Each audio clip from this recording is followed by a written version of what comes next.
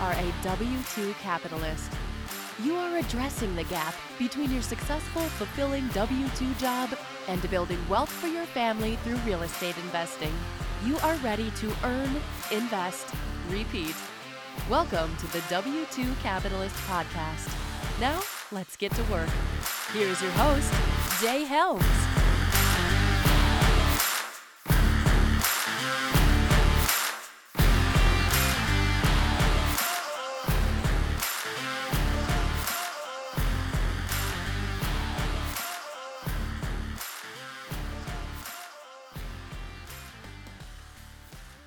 What's up, everybody? My name is Jay Helms. I'm the founder of this movement and podcast known as the W2 Capitalist. Today, I'm joined by multifamily syndicator Ernest Harbin. Did I get that right? Ernest You did. Harbin. Ernest, let me give you a little brief bio of Ernest, and then we're going to dive into some questions and just chat a little bit. But Ernest has spent his entire professional career focused on real estate, which has shaped the company's investment philosophy. We were just talking about how I don't have enough coffee yet, and attracted him to real estate investing as a viable investment partner that is trustworthy and dependable. Now, this is all coming from his website, apartmentbuys.com, which I'll link to in the show notes. But Ernest and I were just talking. Ernest, are you a native of Georgia, or you just spent most of your life in Atlanta? I am a native, born and raised. And we were just talking about how you spent your entire career focused on entire life focused on investing in real estate, which is pretty cool. So you've actually never had a W-2 job, right? The only W-2 job I've ever literally had was just out of high school. I sold Subway sandwiches for about 3 months. Yeah. And I sold cars for about 6 months. And then I realized that you couldn't be the man working for the man. So Gotcha. So let's get the important stuff out of the way first. Georgia Bulldog or Georgia Tech? I don't even watch football. Oh, really? Okay. All right. I'm a motocross guy. That was the thing I noticed about you. So you're an adrenaline. I saw you on your Facebook page. I was trying to stalk you a little bit on social media, and you've got some photos on there of you doing some pretty kick-ass stuff, in my opinion. Yeah. Right. And those pictures are just within the last couple of years too. And I'm 48 years old. Oh, wow. Okay. We're almost 49 now. So are you just a natural adrenaline junkie, or do you just enjoy something about motocross? Yeah, actually, I'm not really an adrenaline junkie. I actually just was really naturally gifted on a motorcycle and just went really fast. I want to go fast, mama. Yeah, I was like the Ricky Bobby, man. I just want to go fast. How did you discover you had a natural talent for being on a motorcycle? Well, when I was a little baby, my dad actually rode a little bit, some races, and I picked up on it. And all the years I was younger, and most kids actually wind up getting started at an early age. Yeah. I actually didn't even wind up getting started until I was 15 years old. Oh, wow. Okay. And I basically went from first bike I ever had at 15 to turning pro in 3 years, and rode pro for 2 years. Wow. Okay. That's incredible. That's a whole nother story in and of itself. It's pretty cool, actually, but not real estate oriented at all, but it's still a pretty cool story. It's not, but I'm really intrigued. So let's dive into that for a minute. So do you still race now professionally, or no? No, I actually quit racing professionally in 1991. Okay. And then over the years, I just kept riding and racing and actually transitioned into off-road for a while and did was really fast at that. I got to expert level. I never got to pro level, but I did get to expert level and was going to do the Baja 1000 in Mexico, and got hurt really bad right before that and never made it. So I just kept racing off-road and motocross all through the years. And the last year I raced was tail end of 2017. And my bike actually got stolen, and I just never went and bought another one. And I haven't ridden in about 2 years, two and a half years. But yeah, I guess it's kind of like the story of being around the right people. They always, that whole regurgitated saying, your net worth is your net worth, but your top 5 people. Well, I actually wind up getting, by sheer coincidence, got to be really good friends with, via another friend, the factory guys, the guys who were getting, the number one guys like you see on TV, they were getting paid. And my dad, and that at the time, having private motocross facilities was not very common. And my dad had a heavy equipment background. So he built me a racetrack, and we actually invited the teams to come ride on it, and they accepted. So I wound up, we literally had the factory teams coming to our house, riding on our track. And I just rode with them. And by me riding with them, I just got fast, really fast. I bet. They would show me what I was doing wrong. And, when you chase guys that are faster, you just get faster. So let's switch to, before we switch to real estate investing, but what's the difference between off-roading and motocross? Motocross is basically, it's a small closed circuit where you can, where they jump the hills and you can watch them, so Supercross is stadium and motocross is outdoor. And then off-road is primarily essentially just riding in the woods or the desert. Gotcha. Okay. Very cool. I don't think anybody was expecting that they were going to get a lesson in motocross, but it's not normal. It's not normal for sure. It's not. That's why I'm so intrigued by it. And having this podcast, I get introduced to so many different walks of life, and I'm always intrigued of, because I grew up. My dad raced motorcycles when he was younger, before us, and before my mom, I think, convinced him to not do it anymore. Right. Awesome. And, so he introduced us to the idea of riding, and bought us a little Honda XL75, which I think he still has, but we didn't take it much from there, right? So, and it was a 1970s model motorcycle, but it was. Yeah, I enjoyed it, but I wouldn't get on one now because I'm a little too. Same reason why I don't drive a fast car. There's just I've owned 4 Lamborghinis, but I'm not a speed junkie, which is ironic. That is ironic. Yeah, that is ironic. But anyway, so back to let's switch to real estate investing. Right, main thing we want to sit here and talk about. So, you bring up the comment of being around the right folks, regardless of your profession. Right, you get around those guys who are the experts at motocross. You get around those guys who are the experts at real estate investing, and it's just going to raise your level of competence. Right.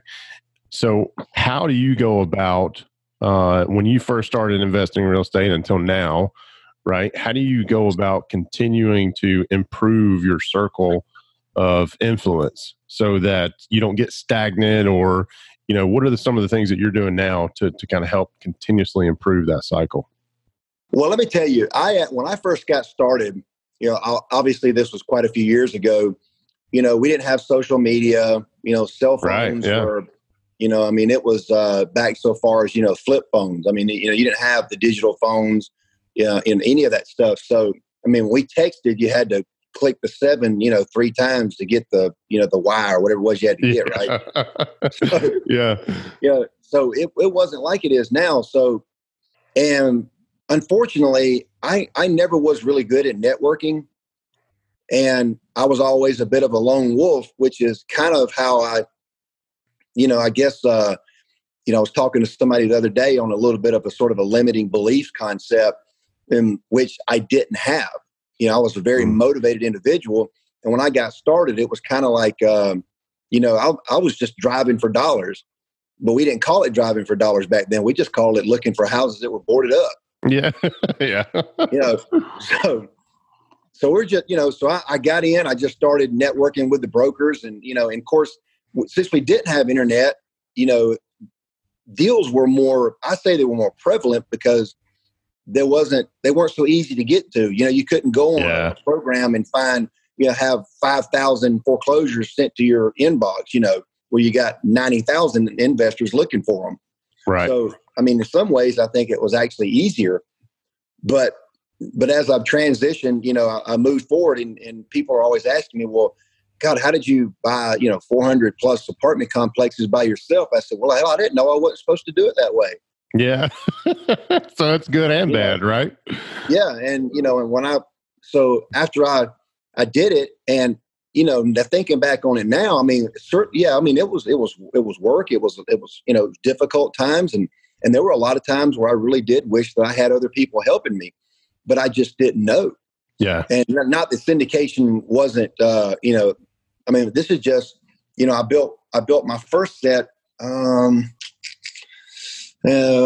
probably early 2000s, and then I bought my first set that was pre-built in 2010, and I just didn't think nothing about it. I just did it, Yeah. And so I just worked my way through that, and then as I circled back around, I've decided to take a bit of a different approach. Seeing how things have changed. The syndication model is much more prevalent now with the new exemption rulings and things of that sort.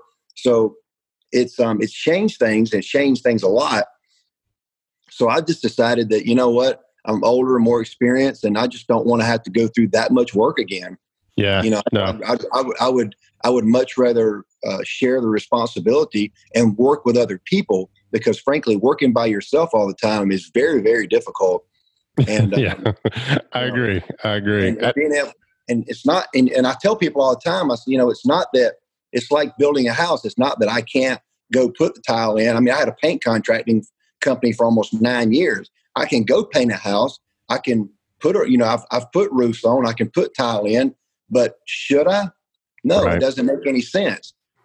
So it's kind of like when people are talking about doing deals, and the truth is, there's some aspects that I'm not as good at. I'm not a phenomenal number cruncher. So for me to sit in front of a computer and crunch numbers all day just ain't my thing. I tend to be a little bit more of a, a 3,000 foot view guy. Yeah. An idea guy. So that's kind of where I'm at on that. Yeah. Thing.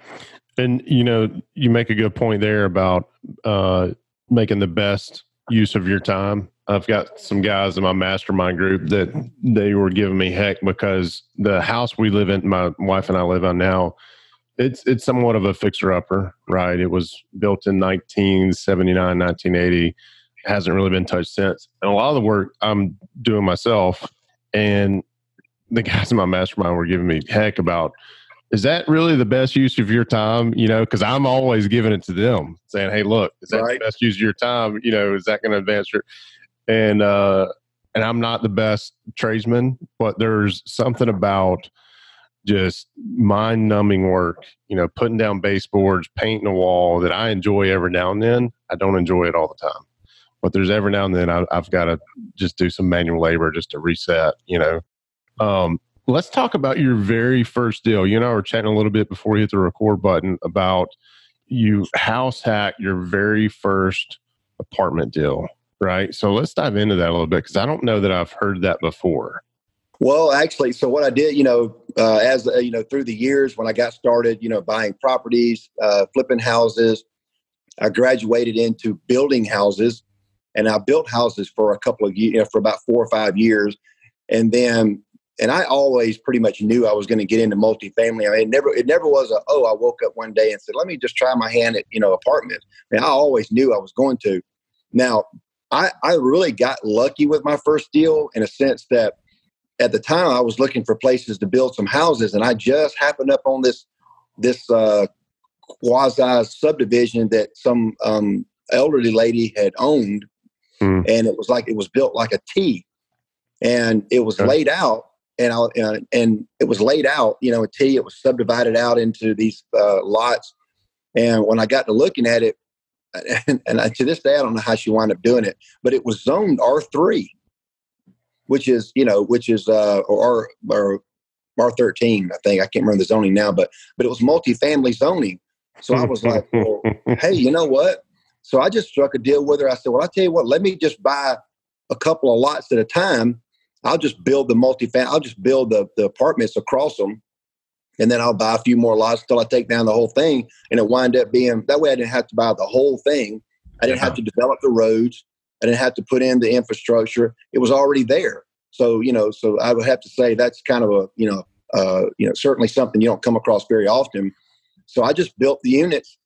And then after I got them about halfway built, my wife and my daughter at the time, we actually just wound up moving into one of the units, one of the 3-bedroom, 2 baths. And at the time, nobody even knew I was the owner. They just thought I was just working on the property, building the, nobody ever did know I owned them the whole time I lived there that I'm aware of. Well, you say you were lucky, but you had to be looking for this. I mean, you had to be, I think luck's something you make on your own, right? And I think you had to put in some hard work.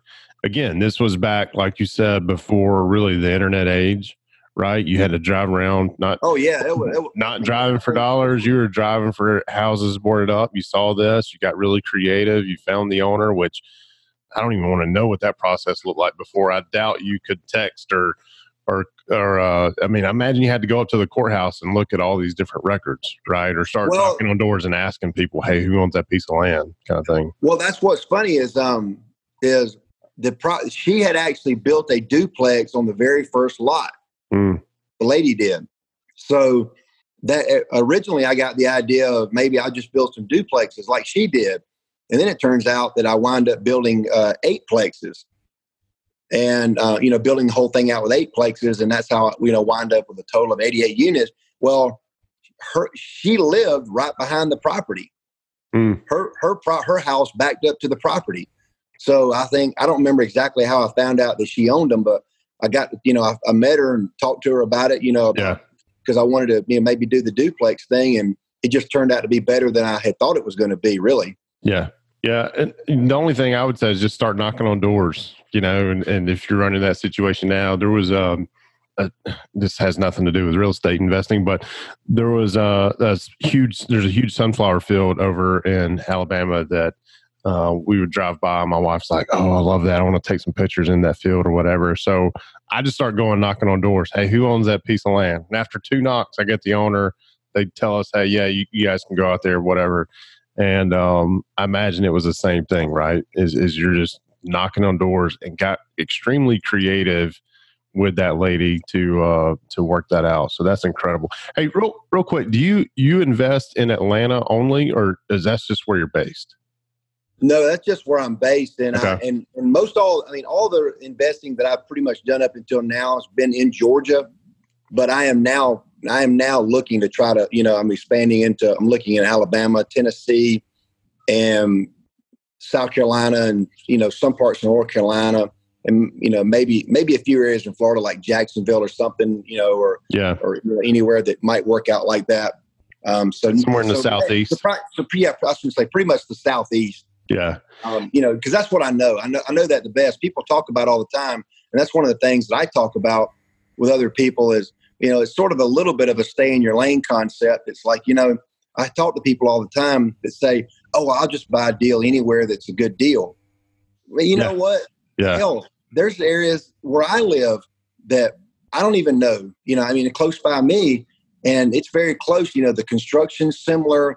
A lot of the laws are similar, so, the Southeast tends to be the same. But just because there's deals to be made in Ohio and Oklahoma City and Phoenix and Dallas, well, I don't know anything about those markets. Yeah. I mean, if I'm a big player, maybe that's different, but for people to just be carting all over the place, you buy 60 units somewhere. Well, hell, you got to get on a plane to go look at it. I mean, they don't produce that kind of money to have that much headache to go all over the place. That's just my opinion. Lots of people do it, but it just doesn't make practical sense to me.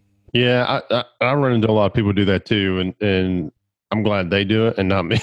I'm glad it's not a requirement of an investor. You know what I'm saying? Yeah. I was just curious because Atlanta is such a huge market. We have to drive through there to go see our in-laws, and I don't know how you guys do it. I just don't like the traffic. The Peach Pass is one of the best things I've ever purchased. Well, my houseboat is up 85 on Lake Lanier, and I have a Peach Pass to get up there. So that's you're right. I mean, on 85, that's the golden ticket right there. It is. But it's the best. You're right. I mean, certain times of the day, going through Atlanta can be pretty bad. I mean, depending on what time of the day I go, if I need to go like to North Atlanta, I can get there in an hour, or I can get there in an hour and 45 minutes. It depends on what time I leave. Yeah. Yeah. It's that bad. So you first started out doing all this yourself and building units, and now you're doing syndications.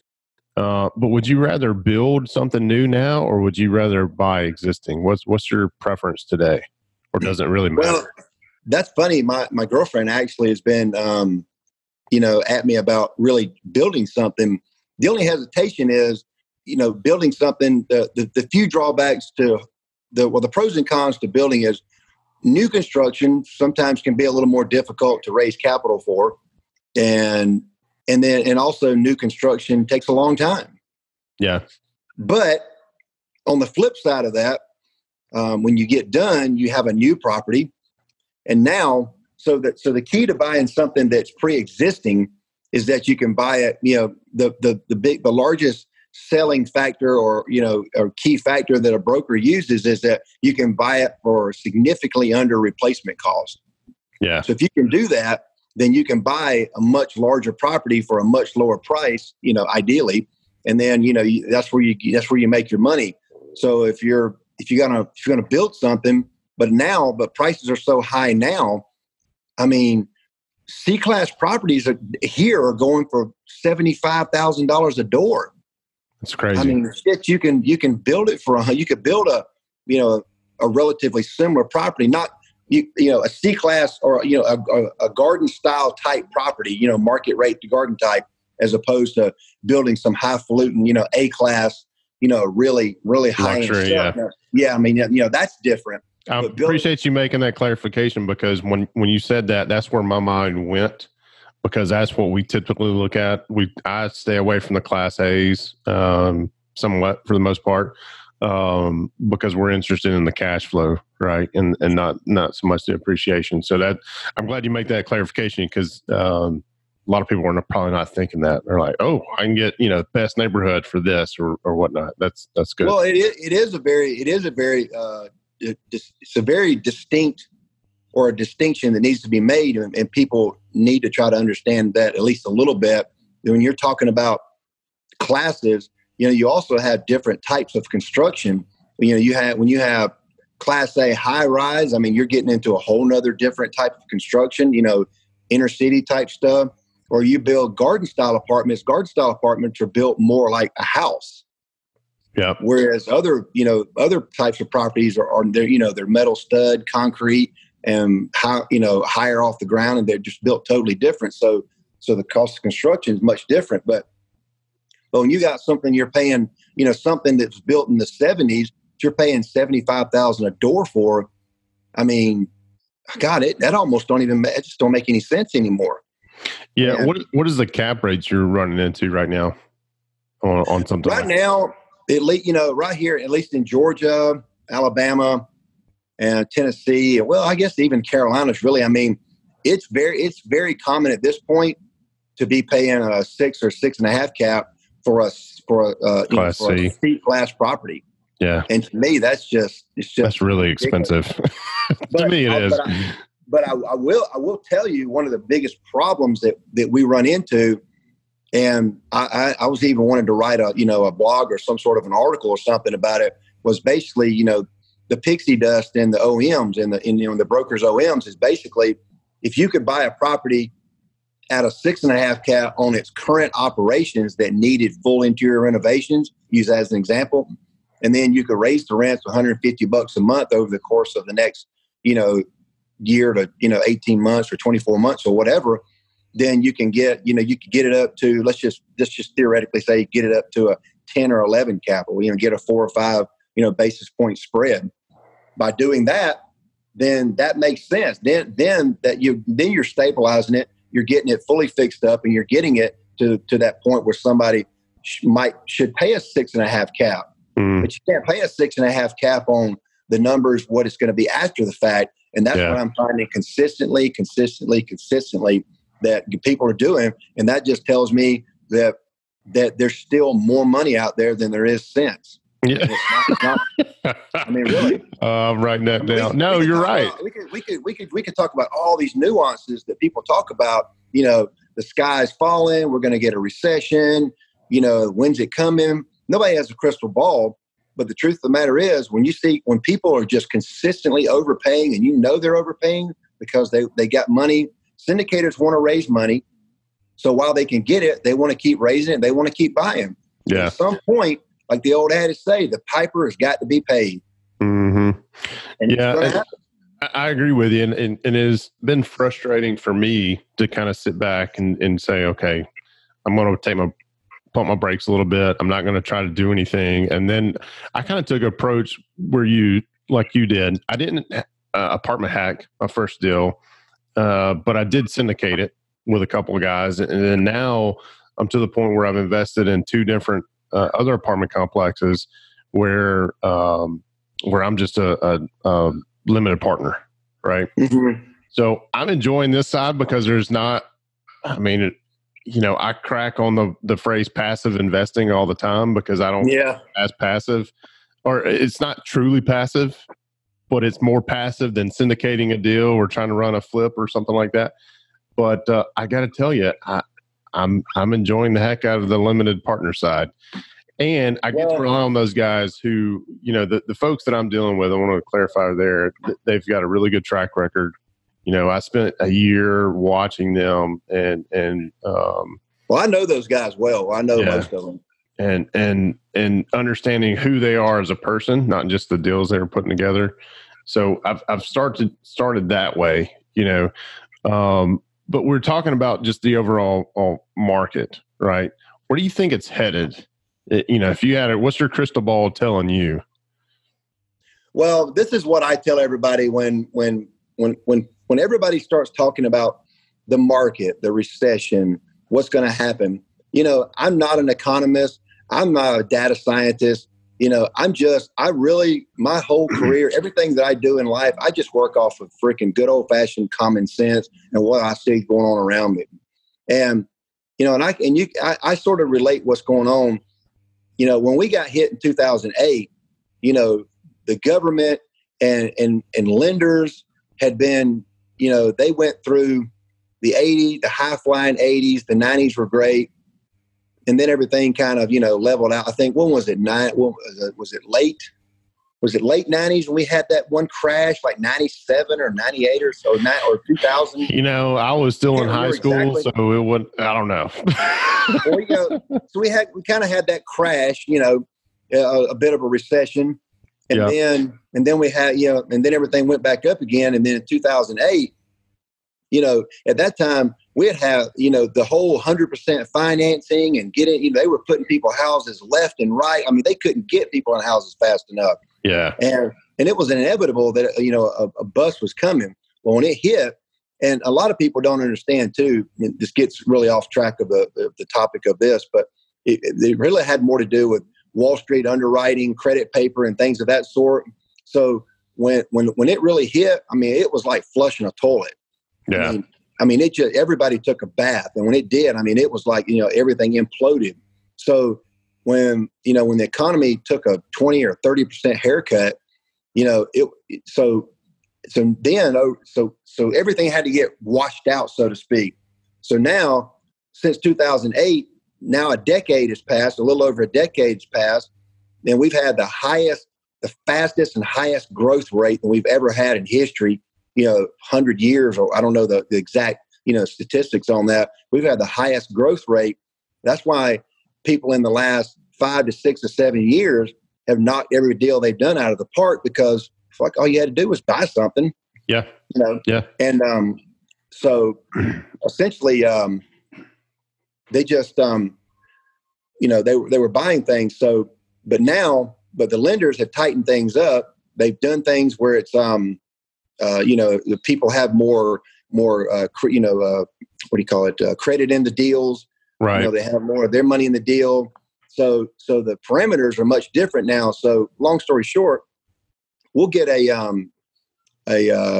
sort of a pullback like you do in the stock market. When something goes up, you get a pullback, and, you get stabilization, and then, and it kind of bobbles along. I think we're kind of at that bobbling along stage where everybody's still buying. They're not really going to pay more because the prices have kind of stabilized out a little bit. I mean, it's, in the last several months, C-class and B-class properties are all kind of getting bought in those same price ranges. Yeah. And that's kind of where they're at. So at this point, it's just going to it's going to be whenever people stop seeing those 20+% IRR returns. I talked to an investor the other day, and she actually said that she paid her initial investors back, in the last couple of years, paid them back so much. The returns were so high that she had actually inadvertently conditioned her investors to receive those exorbitant returns that they actually some of them didn't even reinvest back with her in other deals, because she said, hey, I can't promise that stuff. I don't know if I'm going to triple your money, because those values are not there, not like there anymore. And there's a lot of nuances of that. There's only so many properties that were built in the 70s and 80s. There's only so many properties built in the 80s and 90s and so forth. So you take all those individual properties, 50, 60, 70, 80% of those properties have been bought up, renovated, resold, or are now at the point of, their 5 to 6 year holds through syndicators. And now they're trying to sell those properties. So the amount of properties that are out there, to buy and flip and get that exorbitant forced return, there's just not as many of them available. Yeah. So, so there's a lot of factors at play there. So I guess to answer your question, well, I don't think we're going to see. Everybody says I'm going to wait to invest until we get another recession. But I always tell everybody, hey, you know what? The best time to invest is any time. Yeah. When you buy something, if it makes sense, it makes sense, and whatever makes sense to you. But it has to make sense from a cash flow and income perspective. But yeah. Yeah, I'm with you, and kudos to your friend for not putting herself or her investors in a peculiar situation, right? If they're used to getting these checks, and she's like, wait a minute, we really hit the ball out of the park on this one. It's not going to be that great going forward, right? She could have really did herself a disfavor by over-promising on that. So that's incredible. Absolutely. There's a lot of people out there that just take the money and run, so to speak. But so one of the things, so now you're moved on to syndications. I want to make sure we cover this part because we're running up on time. But right now, you're looking for people to partner with for syndications. You're looking for opportunities and those folks. What does it look like to do a deal with Ernest Harvin and ApartmentBuys.com? What does that look like? What I try to do is I don't find as many deals. I see a lot of syndicators that have kind of adopted a model where, and I always preface this, there's nothing wrong with it. It's not the way I'm choosing to go at the moment, but there's so much money out there, and there's fewer deals. So to get a deal done, you're going to have to buy a deal where there's just not as much upside. So you can buy a deal, raise capital, and just get a deal done so that you're doing something. So you can buy a deal, you can create a yield play for your investors, and using the property as the vehicle. And then the more deals you raise capital for, then you can operate as an assets under management type concept. Instead of, so what I always refer to that is they're making money off the deal as opposed to on the deal, which is why a lot of syndicators are going to these, 80-20. I mean, I saw one the other day, it was an 85-15 split. And I'm thinking, I'm an operator. I'm a look for the deal, acquire the deal, renovate the deal. And, I'm thinking to myself, well, I'm not 15%. Even if I was the only GP, I'm not taking 15%. Yeah, it's low, right? Yeah, I mean, there's nothing there. So when I see a deal like that, and I actually told some LPs the other day on another call, I said, you as an LP, I said, it's nothing wrong with it. It's just be aware, because they always say, well, I just want to invest in deals that are conservative. Well, if you're investing in a deal that a GP is willing to take that low of a split, to me, that's a concern. No, why is it so conservative? So it's a great point. So one of the things you want to do is, if you have a general partner, you want him or her to stay motivated in the deal, right? And if that property's not producing, and even if it is producing and they're only getting 15% of the cut, how motivated are they going to keep going after? I don't know. That's actually very excellent point. I've never thought about due diligence in a deal where you look at the split, right? Because I've seen them all over the board, 60-40, down to what you just said, 85-15. I have not run into one 90-10 yet. I've analyzed some deals where it only made sense for the investors if it was a 90-10, and I was like, okay, it's not a deal for me. Yeah, it does. It's not even a good deal for the, and I see a lot of packages where, they always say this is a conservative underwritten deal. But, I've looked at webinars where they quite literally are almost looking at ancillary income as their basis to increase revenue. You can't depend on other ancillary income. You can't depend on late fees, pet fees, laundry fees. Oh, wow. That stuff, to me, you can put a little bit in there because there's some of that stuff that you can kind of depend on. If you got 3 years records, say, and you had $5,000 a year in ancillary income, you say, okay, you can plug that in.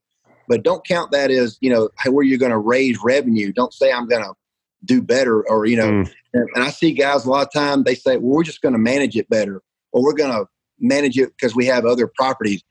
There's some basis to that, but I just think every property should stand on its own. Yeah. And, and again, I look at the deal for the deal because I'm looking at the deals as if, and traditionally all the deals that I did up until now, it was just my money.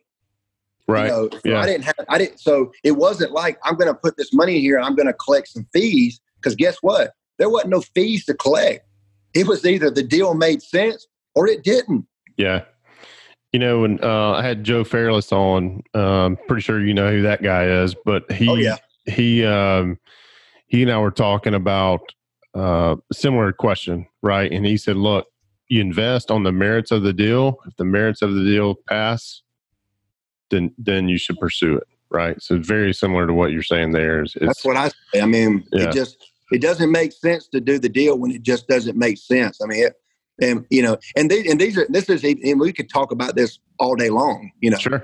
Yeah. But that's really how I feel about it. And people always say, you owe to your if you're going to take somebody's money, then you owe it to them to be good stewards of their money. Preservation of their capital, number one, profit second.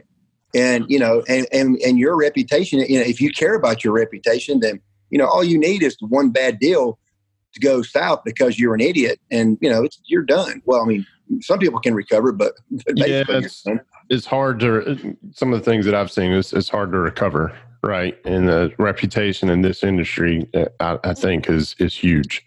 So it's a small world. I can tell you that we just got back from Baltimore at Rod Cleef's event, which was a phenomenal event.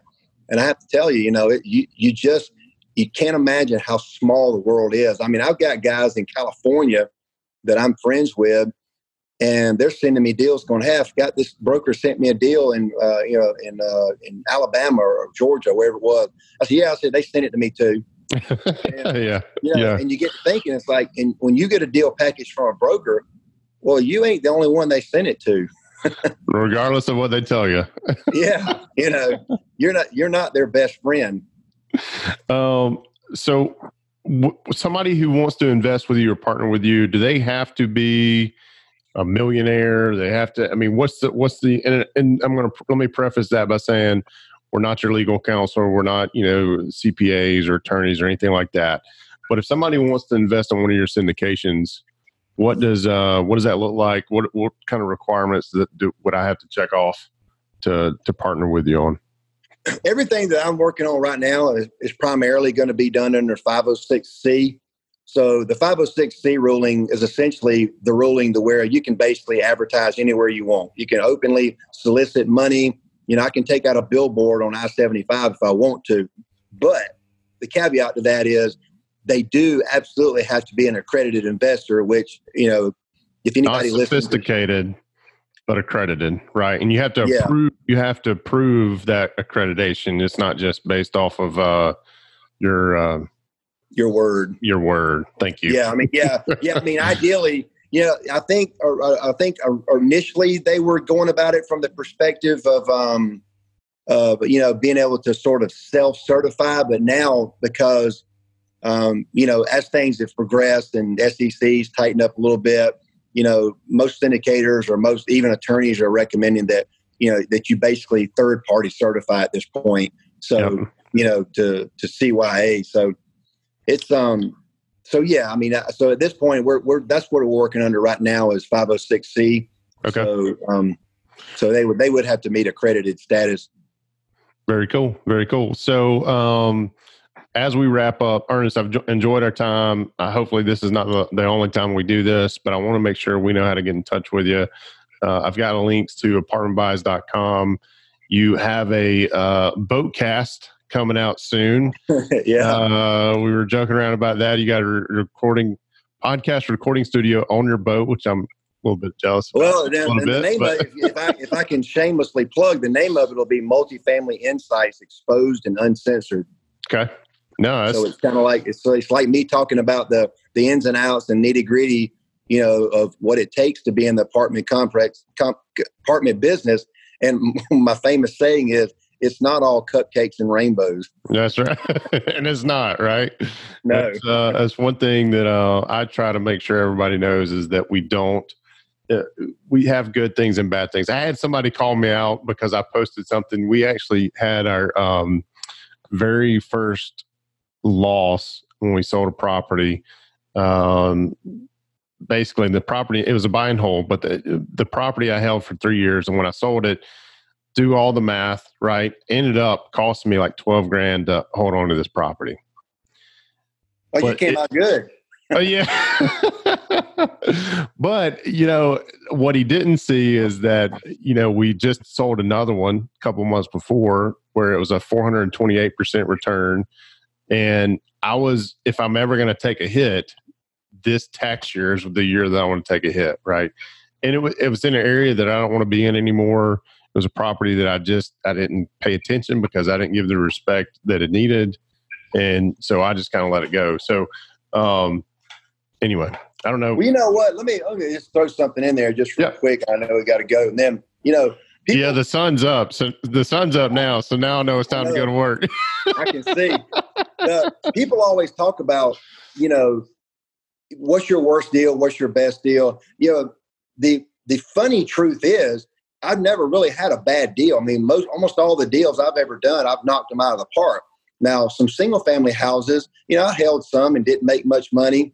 I think I actually had one property that I held for about 3 or 4 years. I think, about 3 or 4 years that actually I wound up writing a check when I went to closing.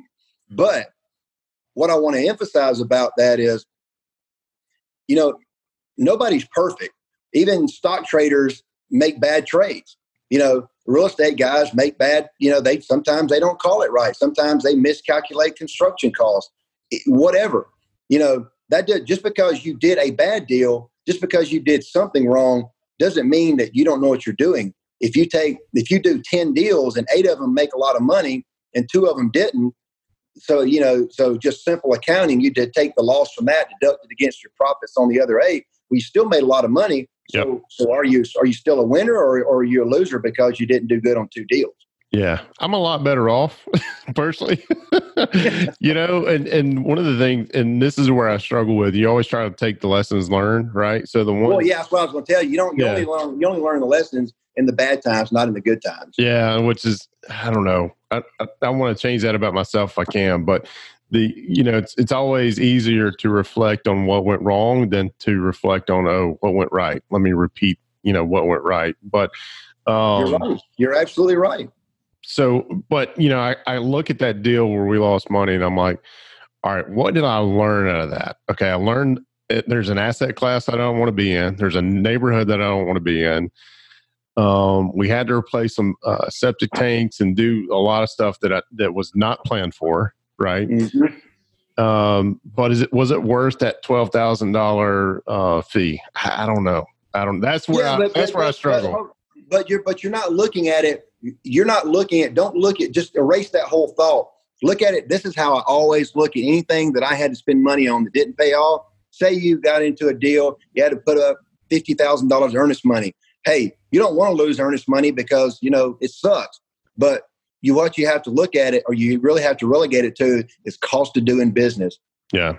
You have cost of doing business. If you said, hey, I had to spend $50,000 to find out if that was a good deal, it wasn't. I didn't lose my earnest money. I just spent $50,000 to not get into a really crappy deal I was going to lose a lot more in. Very true. Very true. Well, Ernest, we'll leave it with that, man. Best way to get in touch with you. The best way to reach me is either through my website, apartmentbuys.com, or just Ernest at apartmentbuys.com. Very cool. Very cool. Thanks for your time this morning. Absolutely. I will definitely link up with you again pretty soon. Well, I'd like to do this again soon when you got a new, I want to pick your brain on new construction. I don't know why. It's one of those things. It's one of those itches I think I'm going to have to scratch eventually, no time soon. But there's, one of the investors do have this little townhome development we've been eyeing, maybe doing something right up in north part of Atlanta. If you really want to scratch it. I don't know if it's that big of an itch, but there's just something there that, I went through this process where I thought I wanted to own a car wash. And I even, got real close on putting one under contract, and everybody I talked to was like, "Don't do it, don't do it, don't do it." Hey, let me tell you something, man. Car washes. I actually looked into that a while back. Even went to Car Wash U and all that stuff down in Florida. It's like any other business. If you can get it right and you get your operations down, it's a cash cow. It's not, it's a business. It's not a real estate venture. It's a business. It is a business. You have to look at it from a cash flow perspective. But yeah, it's a good, that and self-storage. But I think those two are not bad. Yeah. Yep. Yeah, I've looked at them. I've got my own one of those too, but they're wanting too much money for it right now. So we'll keep working on. Yeah, in this market, right? Ernest, thanks again, buddy. I will talk to you soon. Absolutely, I appreciate it. See you, buddy. Thanks.